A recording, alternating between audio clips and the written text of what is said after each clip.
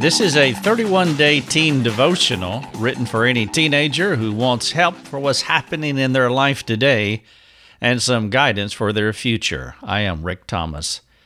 If you would like to chat with me, please go to our website, rickthomas.net, and ask your questions on our forums. It would be a pleasure to come alongside you. This is day 20. The name of today's devotion is Voice Training.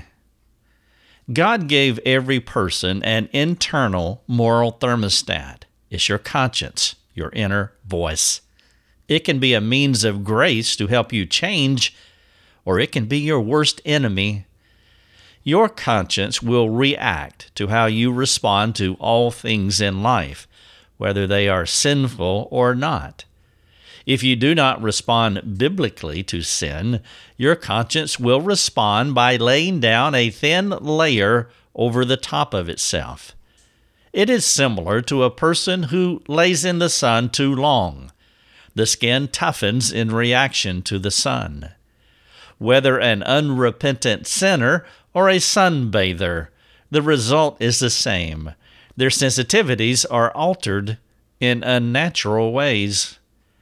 Every conscience should be informed by God's Word if you want to live well in God's world.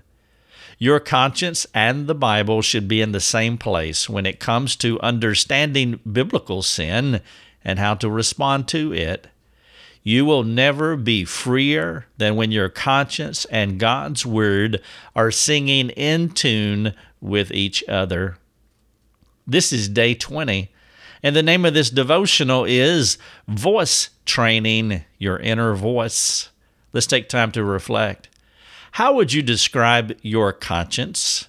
Is it weak, hard, dull, or biblically informed?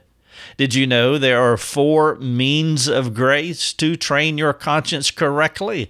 They are the canon, that's God's Word, the Comforter, the Spirit of God, the community, your friends, and of course your conscience, your own inner voice.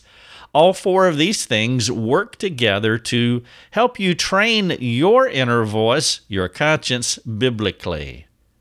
How are these 4 means of grace, canon, comforter, community, and conscience, working for you? And what changes do you need to make so your conscience is more in line with God's Word? Your conscience is your moral thermostat. It will accuse you and it can excuse you. And you want your conscience to be informed biblically so that you can respond to all life situations just like Christ. There are few things more important than voice training. Thanks for listening to the podcast. Please jump on our forums if I can serve you further. It would be great to answer your questions there. That's what I do, and I would love to do that for you. This is day 20, and the name of the devotion is Voice Training. Your Daily Drive is a production of rickthomas.net, a global community that is seeking to live more productive and inspiring lives. If you'd like to learn more about our community, please go to rickthomas.net. rickthomas.net.